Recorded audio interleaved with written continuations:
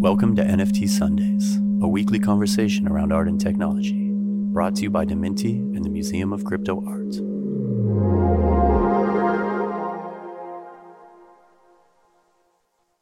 Hello, everyone, and welcome to another episode of NFT Sundays. I am Colborn, the Museum of Crypto Art, and I am with critic and commentator Kevin Buist. Welcome. Thanks. It's good to be here. And of course, we have to thank the lovely Dementi team for putting us together. Yeah. Thanks for reaching out. Really happy to do this. Well, over here, we are big fans of your work. It is rare to see such commentary, poignant commentary on the space, well researched and in depth. So, I'm going to just turn it over to you and ask, anything you would like to share about yourself. What intrigued you about the space and how you got here? My background in art is mainly in, like, most of my career has been spent in public art. So for over a decade before the pandemic, in the before times, I was the artistic director for this organization in Michigan called Art Prize, which was a large public art event which used juried prizes as well as public vote prizes to kind of animate this huge public art festival. So it was like tons of artists from all over the world. It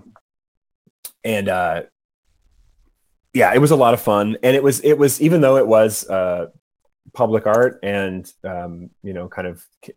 artist community engagement in many ways and placemaking, it was very much infused with technology because the public vote portion of the entire process was enabled by proprietary smartphone apps that we had created. And this is all starting in like 2009.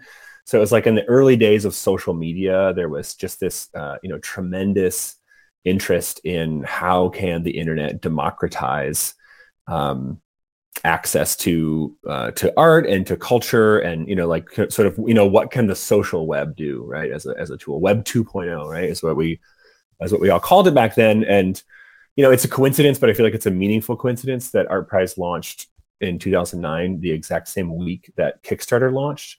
And I only say that because it was like, and they're different projects, of course, but it was very much like in the air at the time of like, what can the internet do to empower artists, and what can the internet do to connect artists and audiences? We made a big art event. Kickstarter obviously made a way to like finance projects, which are different outcomes, but it was a similar kind of thing where it was like the technology was reaching this point where it was starting to have all these really interesting applications. So I've been thinking about art and technology for a long time, and the pandemic happened. Art Prize's whole bread and butter was drawing like 500,000 people to Grand Rapids, Michigan for 2.5 weeks. Suddenly, with the pandemic, drawing large crowds was precarious and dangerous, and plunged us into this huge unknown. So the whole thing just like hit a hard stop, paused. At that time, I felt like this is a good chance for me to look for something else to do. So I took a different position with a design, marketing, and video production firm. And so I do client relation and design strategy stuff as my day job now, which I like a lot. And sometimes it intersects with contemporary art. But in that time, just being sort of cooped up in my house in the pandemic, spending too much time on the internet. A little more than a year ago, I started seeing people talking about NFTs and crypto in new ways, and this conversation around Web3, and it really reminded me of these conversations that happened a decade earlier about Web 2.0, and so some of the stuff I was seeing was just like ridiculously optimistic about how this is going to empower artists, and it's the best thing since sliced bread. And I had this immediate like, whoa, I've heard this before. It didn't work out as well as like everybody thought, or it had a bunch of weird secondary effects that nobody saw coming.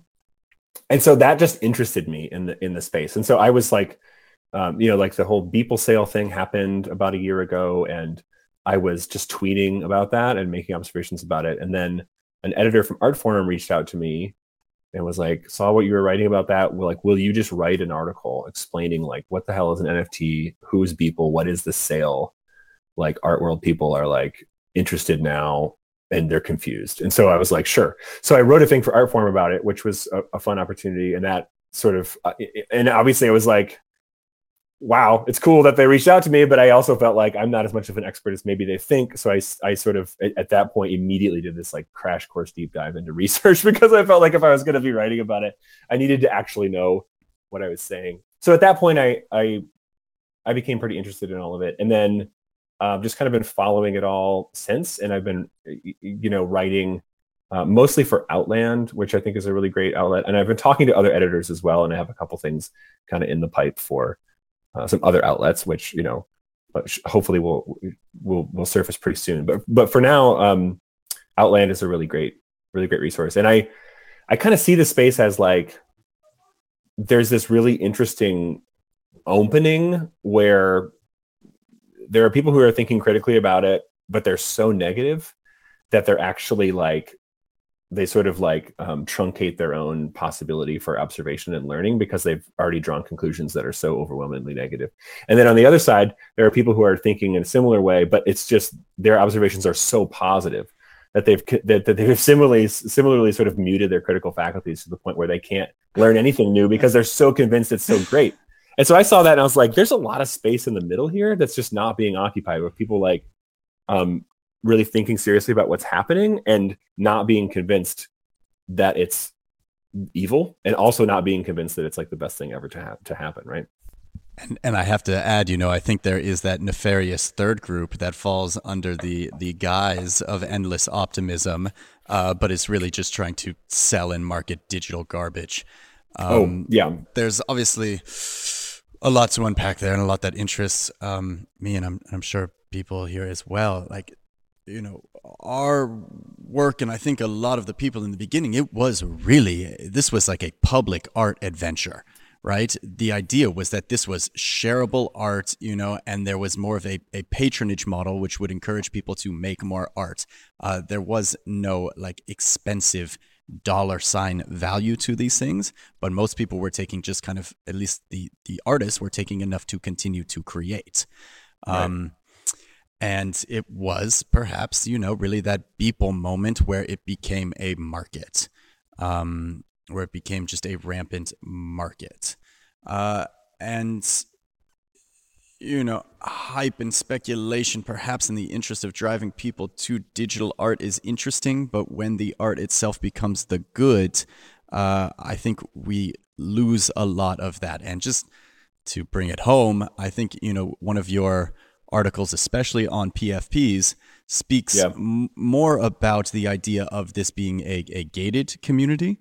And I'm just kind of curious on your thoughts about that, and where, what is your hope for the idea of public arts in this space, and do you think NFTs can achieve that? I think at first there's not an obvious connection between NFTs and public art. I mean, obviously, NFTs are driven by private collections.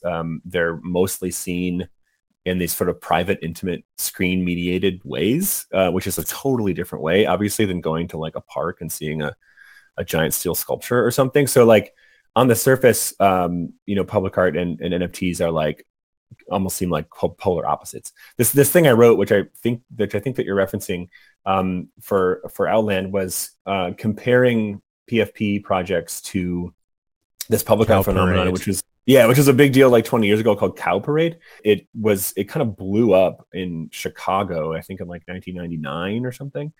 And it was like this idea of like these fiberglass cows, life-size fiberglass cows, and the forms were all the same. And then they would get local artists from different cities to like paint the cows, and then they would auction them off for charity and stuff like that. And the whole thing is like, it was kind of an early example of public art as placemaking / economic development scheme. And so the idea was you put these cows, and then other cities did other animals. Like in Grand Rapids, we have a river, obviously, it's called Grand Rapids. So we did fish. They didn't look good, but whatever. There's just fish all over the place, and different local artists. I would encourage everybody to go look at that Tina Turner manatee, because I thought in the when it was writing the article, I was just taking this deep dive. But yeah, Jacksonville, Florida did manatee, of course. But yeah, so it was this weird thing, because it's like, yes, it's supporting artists, but But really it's this kind of like, I don't know, to be crass about it, like a bait and switch economic development project where it's like, yeah, come look at the manatees or the fish or the cows, but really then stop for a drink and get a meal and then go shopping. And it's really about like downtown revitalization and sort of using the arts as this kind of siren song to what really matters, which is like economic development. Money. And I think that a lot of NFT PFPs work in this a similar way. They have a lot of formal qualities that are similar, where it's like the form repeats over and over and over again. So there's something like comforting about like the repeated structure, but then the details change. And so you're kind of like, ooh, but this one has this, and this one has cool sunglasses, and then this one has, like, and like all the PFP projects work the same way as well. Right. It's like cartoon animals, which is like, either it's going to sell you cereal or it's going to sell you an NFT, right? Like we love cartoon animals, people always have. And then also it's the same thing where it's like it's an economic development scheme because it's a way of kind of luring or welcoming, however you want to think about it, people into a new economic environment. Which in the case of Cow Parade, that's come downtown because there's restaurants and stuff here, and you don't need to be scared.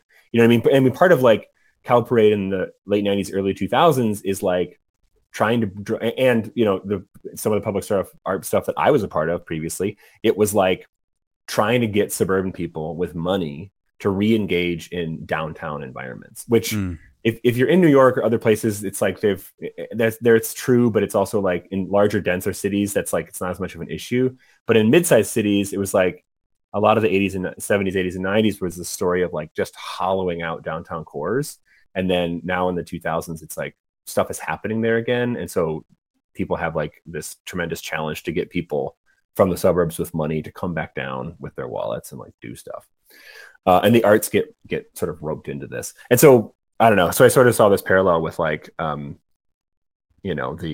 attractive cartoons of PFPs welcoming people into Web3 and metaverses, because if you want one of these things, if you want to be like Jimmy Fallon or Paris Hilton and you want your own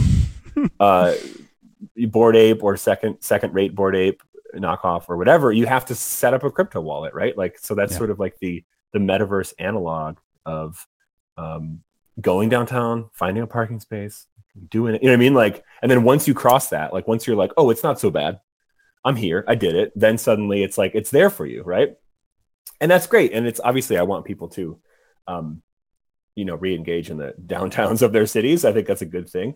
But so I'm not trying to be like super critical about it, but yeah. Anyway, but in terms of the future of NFTs and public art, I don't know. It's a weird, wild world. I mean, I could see it funding projects in really interesting ways, actually. Like when you think about what DAOs and tokens and stuff like that, like people have been able to raise money for projects in ways that are like kind of insane. And that's just a huge issue for public art, is just raising money to do ambitious projects. So so maybe something could happen like in that, which we just have not seen yet, but that would be interesting.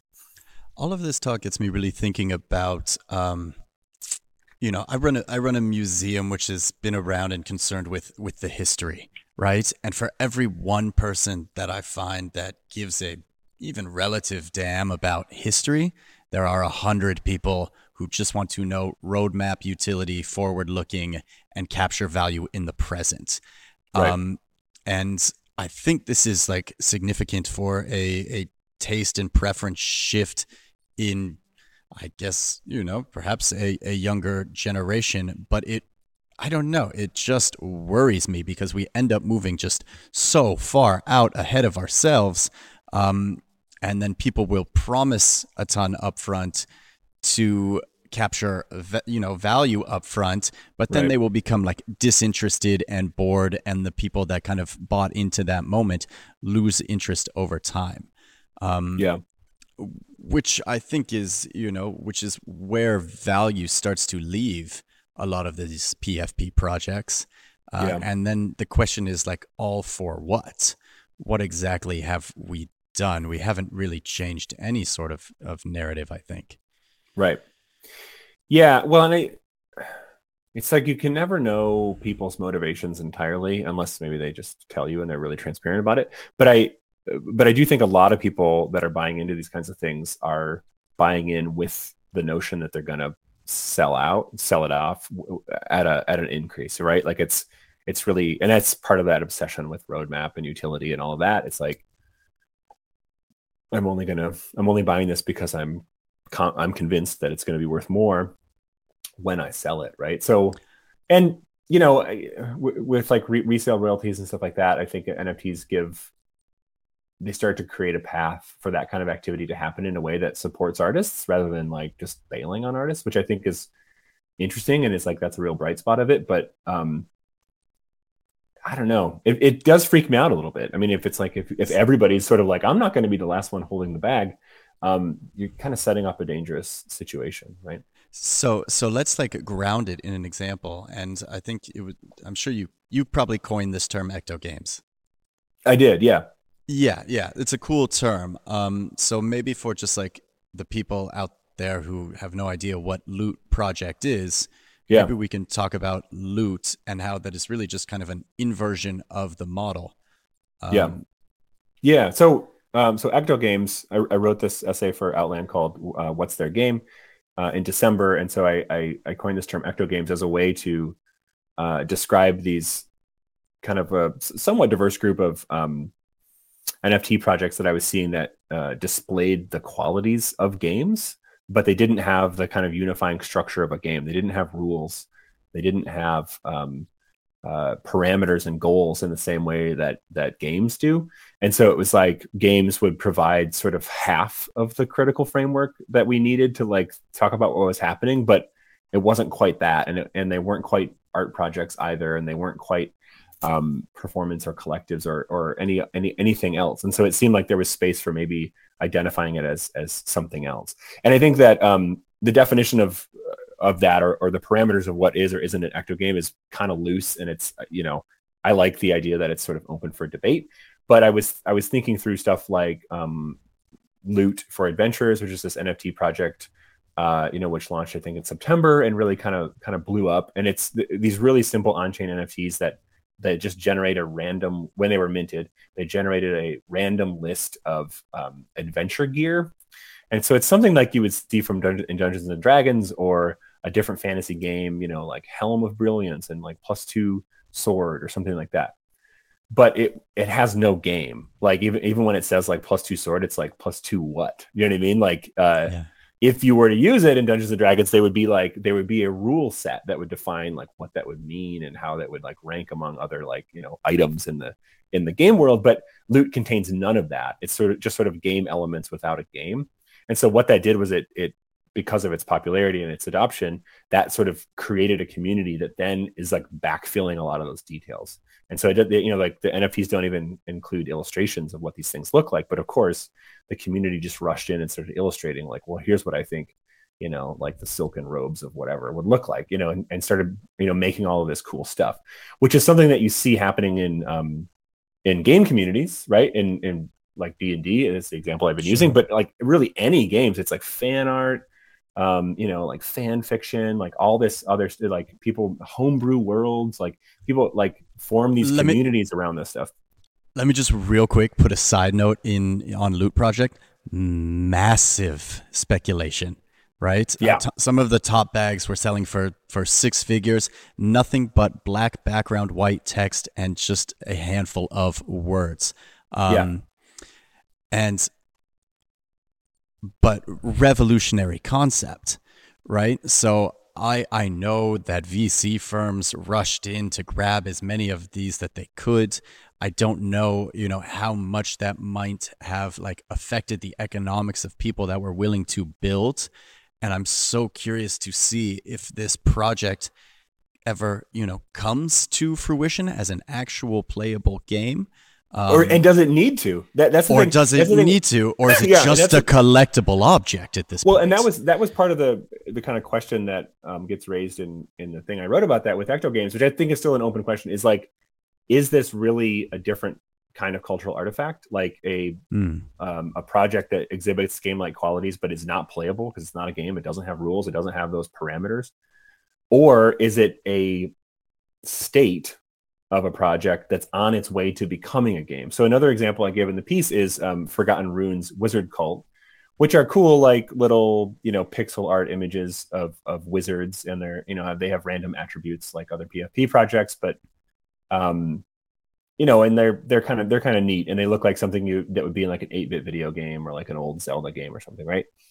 After I wrote the piece, shortly after it, they announced plans that they're developing a real game, like a game where if you hold, a Forgotten Runes wizard, you could, like, when you play the game, you get to play as like your NFT. So I was like, well, that's interesting, because really you'd have to say now, well, at least once they release their game, Forgotten Runes Wizard Cult is not an ecto game. It's just a game, right? Like you don't need a new name for that, really. I mean, it's a, whatever, blockchain integrated game or whatever. So there's something new there, but I don't know, a game's a game.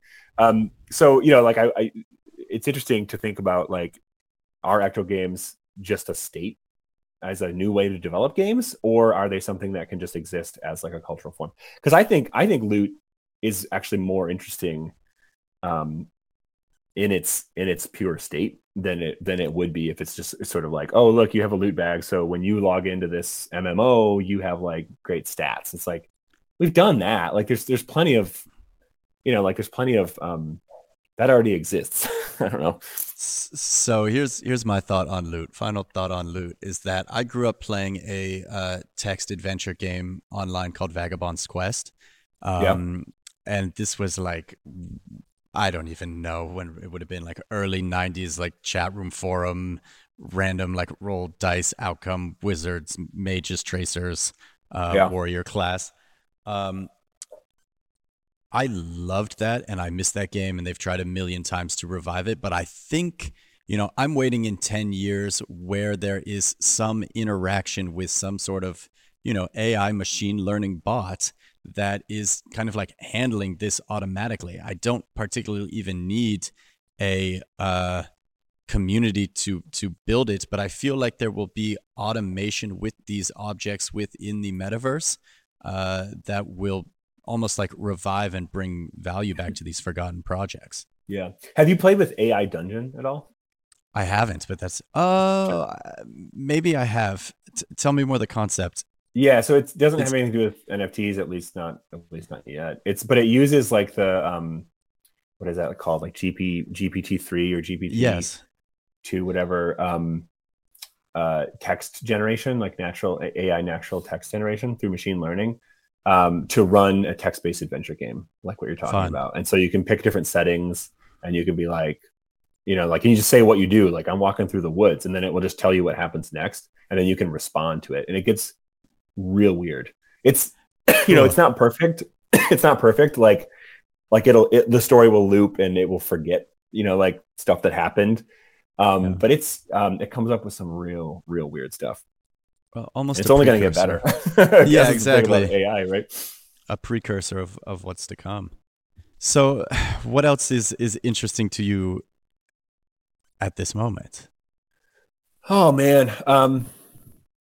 Yeah. Well, another thing I wrote on Outland recently was I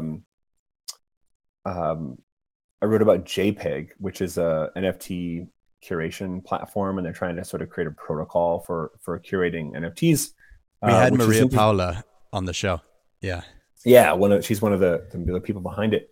And that's a super interesting project. I mean, it kind of decenters ownership, because to make these exhibitions, which are just sort of online exhibitions, and there's different ways you can format them. You just sort of drop in a link from OpenSea, and I think they're working on other chains other than Ethereum, but for now it's just like Ethereum stuff on OpenSea. You just kind of drop in the link, and then you can write your own explanatory text if you want to, like a wall text, at an exhibition. But I said it decenters ownership because you can curate these exhibitions of NFTs that you don't own, and so it sort of gives this ability to like collect in a way that's not commercially focused, which I think is interesting. But it raises a bunch of interests, kind of strange and maybe thorny questions. I mean, one thing is, should you seek artists' permission before you put them in, like, your JPEG exhibition, right? Because it doesn't require that. You just, stuff is on OpenSea, and you just take it. You just take it from there, and you can make an exhibition with it if you feel like it. But that was, this thing I just thought it sort of raises the. I don't know. I don't think there's an easy answer to that, but it raises like this interesting question of, when including someone's work in an exhibition is so seamless, like to the point where you're just copy and pasting a URL. It kind of eliminates the need for collaboration. You know what I mean? Like if I were really curating something and I was putting you in a group show, we'd have to talk about it, right? Or I'd at least have to talk with an institution to loan, the work that they might own or something like that. But it's, yeah, I don't know. So I think there's like these interesting potential pitfalls there, but I also like what they're doing. Yeah, I would always tell artists in the beginning when I was helping to onboard them that the only thing that you own is the token, and you give the artwork to the internet to kind of do what you want. Right. And because frankly, if you are the person that is going around and asking for permission, you will be, like outworked or outproduced by, the 100 other people that are not. Right. And what we continue to see again and again is that like the right way of doing things almost never wins in this space. Right. What do you mean by that? It means at least everything is sacrificed for speed and responsiveness. Right. And I have done both. I have done exhibitions within the museum where I've gone and I've asked, each artist, and, I've gone and done exhibitions where we've just selected and showcased the work. Mm-hmm.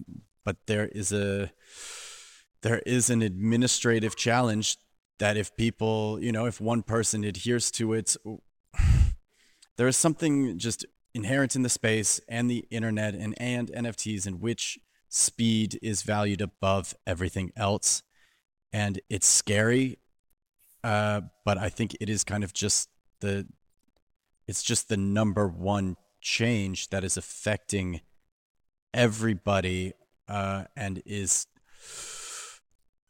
feels like the ground is shaking, or that we're all in kind of like this pit of quicksand in which we have to be responsiveness to the speed. Right. Yeah. Of cultural transmission, of the way that we curate and exhibit and explain, and also the core problem with curation, in my opinion, because artists are creating on a speed which is unprecedented in a digital realm, and the curators have to be responsive to that speed and size and scale of this being kind of more of an open, accessible, global movement. Well, yeah, and the speed thing is really strange, and it's tough to approach or to figure out how to deal with. I think that a lot of artists actually in this space are in a way moving too fast. Like they do, like artists who I think do a really interesting project will turn around and do something else really quickly.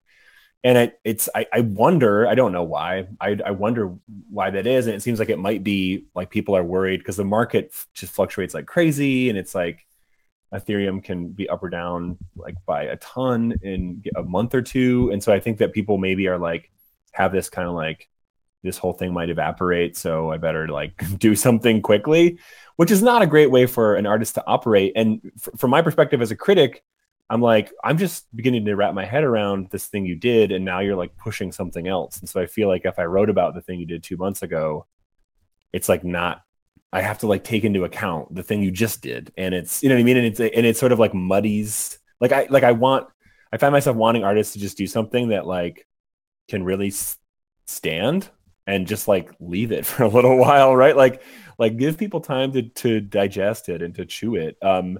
Because it's I think it undercuts that opportunity for more critical, I don't know, sort of a more considered critical approach when you're just like, all right, done with that one, onto this one, onto this one, onto this one. And it's like, just slow, just take your foot off the gas for a minute, Yeah. I mean, but also it's like artists are making money in new ways, and artists have to eat, and I totally get it. So, I don't want to be critical of that, but I mean, look, like I empathize with them to because to feel and maintain relevance in like the discussion and with the algorithm requires this constant output. And I call it almost like the little b means of production in which you go into the studio, you create everything, you do not curate yourself at all, and you just release it to the internet and you keep going. yeah, And this is a rapper who will make 50 mixtapes in a year. yeah, Right. So I see the space shifting this way. It's hard. I see the way that people are like consuming data. I see how competitive like the attention economy is. Uh, and I also see like a lot of work that's presented without any sort of context, depth, intention, just leave it all open to interpretation. yeah, And it's impossible to ascertain value. Um, yeah, so, but then of course you look at the people who kind of like take a step back and do that, and those people kind of stand as like unique and vanguards, at least for me. Although again, yeah, it's like a pool that's a million miles wide and like 6 inches deep. yeah. Totally. I think one thing that could really help, and I don't know what this looks like because I'm sure it would look different than established structures, but I think it could really help the space if there were, um, well, institutions. I mean, yours is one of the few, right? A museum to showcase this kind of work, but also to go along with that, events. Like I'm not in New York, so I haven't seen it yet, but just reading about the reception of the Whitney Biennial has been interesting, and just kind of following online what's on view and excuse me, what people think. And I think that stuff like the Whitney Biennial is it's really nice, and I think that's part of the solution to this problem I was identifying of like artists just as soon as they get a project done, just turn around and do something else. Like if you have these kind of signposts, like these events where it's like, okay, we're all going to come together, and it's always going to be deeply flawed, and we're going to like love to criticize it, but the idea of this is a survey. This is like a chance for everyone to sort of take stock, right? And of course, you know, the Whitney Biennial as sort of this survey of American art has been kind of like completely critically dismantled from without and within, and that's great. But it at least still operates as this sort of like check-in point Yeah. for everybody to be like, okay, like what do we think? Like it's a way to trend spot. It's a way to sort of take stock of like, well, how have things like developed over the last 2 years or so? And of course, like things like the Venice Biennale and stuff like that are the same. But I feel like the NFTs sort of lack that, and part of it is like the not needing physical exhibition space. It just totally changes things. So it's like it takes on more of this internet, social media. It's not social media, but I think what it takes from it is like this idea of like a flow or a feed of information, right? Like content can just be constantly created and constantly shuffled past you, and when you're just on this infinite scroll, it's you like that's a design of delivering art or content or information or whatever, that it's the exact opposite of the Whitney Biennial model, right? Like that's not scrolling. It's like we're waited 2 whole years, like everybody come take a look. We're all going to see the same thing. We're all going to have our own opinions, and we're all going to debate the hell out of it, and then we'll do it again in 2 years. You know what I mean? Like having those like stopping points. I think are super important. And that seems to be really missing from this space. And it's probably just because it's so young, right? Like we don't like you couldn't do like an every 2 year assessment of the current state of NFT art, because it's like 2 years ago there was like dramatically less. Not that there was nothing, but there was dramatically less than there is now, obviously. So, maybe those things will develop, and maybe organizations like yours can are in a position to start to do that. But yeah, I think that's part of what's missing. I think within this and with Dementi, we are like beginning to have that conversation and trying to like generally build the bridge to legitimacy. I think the number one question we get from outsiders looking in is, where's the art, right? And I can show you where the art is, but it's not my prerogative or background or data set to like take it out and push it up, right? I can sit on the front line of what I call kind of like this primordial ooze, and I can generally say like 1 out of 100 what I find interesting. Um, so it is going to kind of have to take this multi-layered approach, and I'm just curious if, because it's, so few and far, I guess, traditional art outsider critics to this space have really taken the time to dive in. Right. Because I think, Yeah. Yeah. Go ahead. Well, not a lot have taken the time to dive in, and I think that the reason for that, part of the reason for that, is the idea of an NFT as like a contract, a smart contract on a ledger. That's, like we know what that is, right? And the idea that is like a stand-in for a digital artwork, usually a file, usually, and it sort of functions as like this method for exchange and keeping track of provenance, right? I think that that sort of I don't know how to put it, like that conceptual framework for an artwork is interesting, but it's like only one of many, many, many potential conceptual frameworks for an artwork. And so I think that for a lot of critics, they look at that and they're like, well, that's kind of interesting, but like it would be just as interesting to like create a ledger on a bunch of 3x5 note cards and be all analog about it. And then it'd be interesting to like do artworks that only last for 5 minutes and then self-destruct, or that would be, like there's like, it feels like because in artwork, we're at this place, post-conceptual art, where like an artwork can be anything really that an artist declares it to be, that like the particular conceptual framework of an NFT is only like one of an infinite number of options of like how we could conceive of an artwork or exchange an artwork.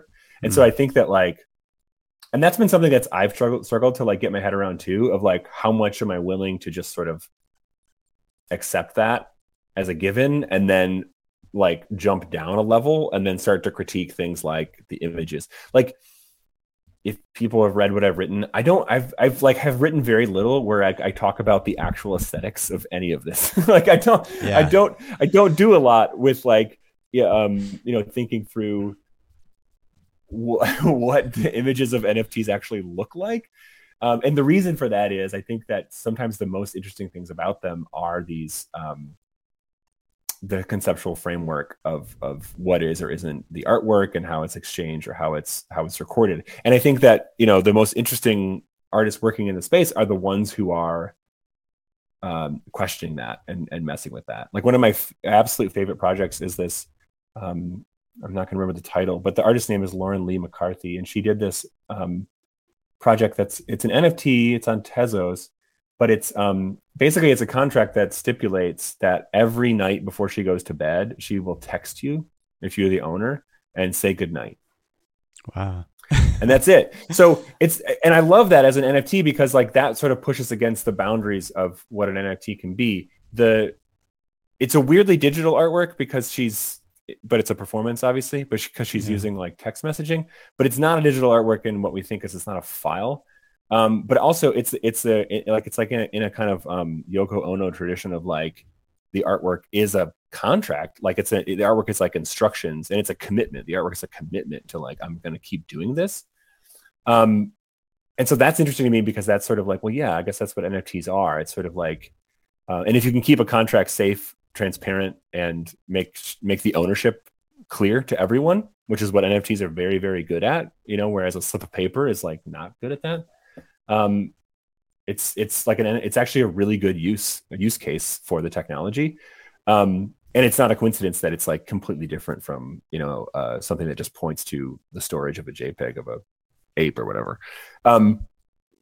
Yeah, but I feel like there's artists like McCarthy are just like super rare. There's not that many artists playing in the space in that way. I mean, there's a few, and I'm always on the hunt for them. But yeah. I mean, that it's fascinating because originally the space was like that, right? It was very almost like post-form, post-aesthetic. Nothing really mattered but the exchange of the token from artist to collector, right? And it was just like a social signifier of this web that we were weaving of like interrelated actions marked by concrete timestamps. Because then you always know who was collecting, who was creating, what like the interpersonal dynamics of those people were. And I go back and like I'm waiting for a time where some machine learning can like go reconstruct the web of how these connections were built and how it related to like the overall growth of the space, right? Yep. I think in the beginning there was just like, it was a lot of trouble, different outcast type people that would more identify with artists. But once people kind of saw Beeple's success, there were more like technicians or designers that started to utilize the medium. And then like, what is just like a beautiful image without an art story or an intent other than just to propagate the market? Right.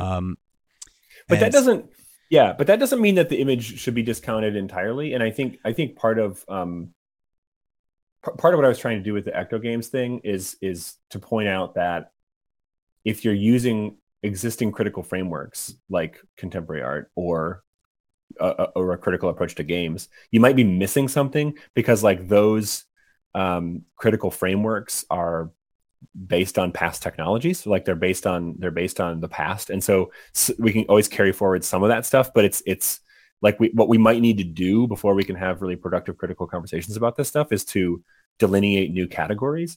And I think that I have a background also in like visual studies and some media theory and that kind of thing. And so my academic background is always broader than like just like capital A art and like just, strict art history. Sure. And so I think it might, like if you think about PFP projects, it might be more useful to think about like the history of television, or, you know what I mean? Like I was saying, like cartoon, like, these cartoon, like Tony the Tiger or something like that. Yeah. Like, and there are people who have written critically and thought very deeply about these things as cultural signifiers and how they relate to exchange value and how they relate to identity and how they relate to politics. And like, there's tons of stuff happening there in media studies and in visual studies and, like visual culture.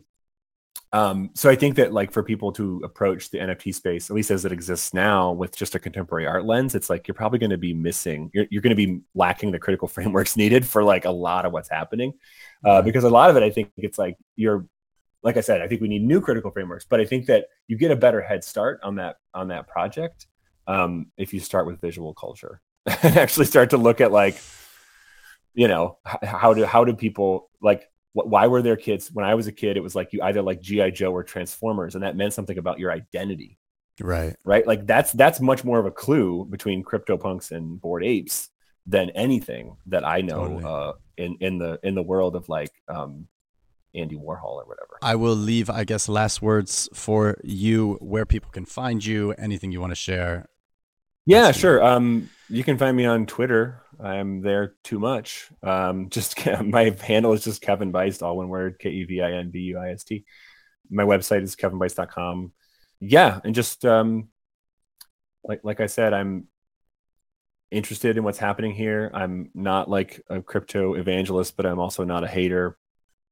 I'm curious about how we can learn to talk in more productive ways about what's happening in the space. Cool. I really appreciate the conversation. Yeah, thanks. This is fun. Yeah, thank you. Colborn Bell, Museum of Crypto Art. This is NFT Sundays. Thanks, everybody. Breaking news.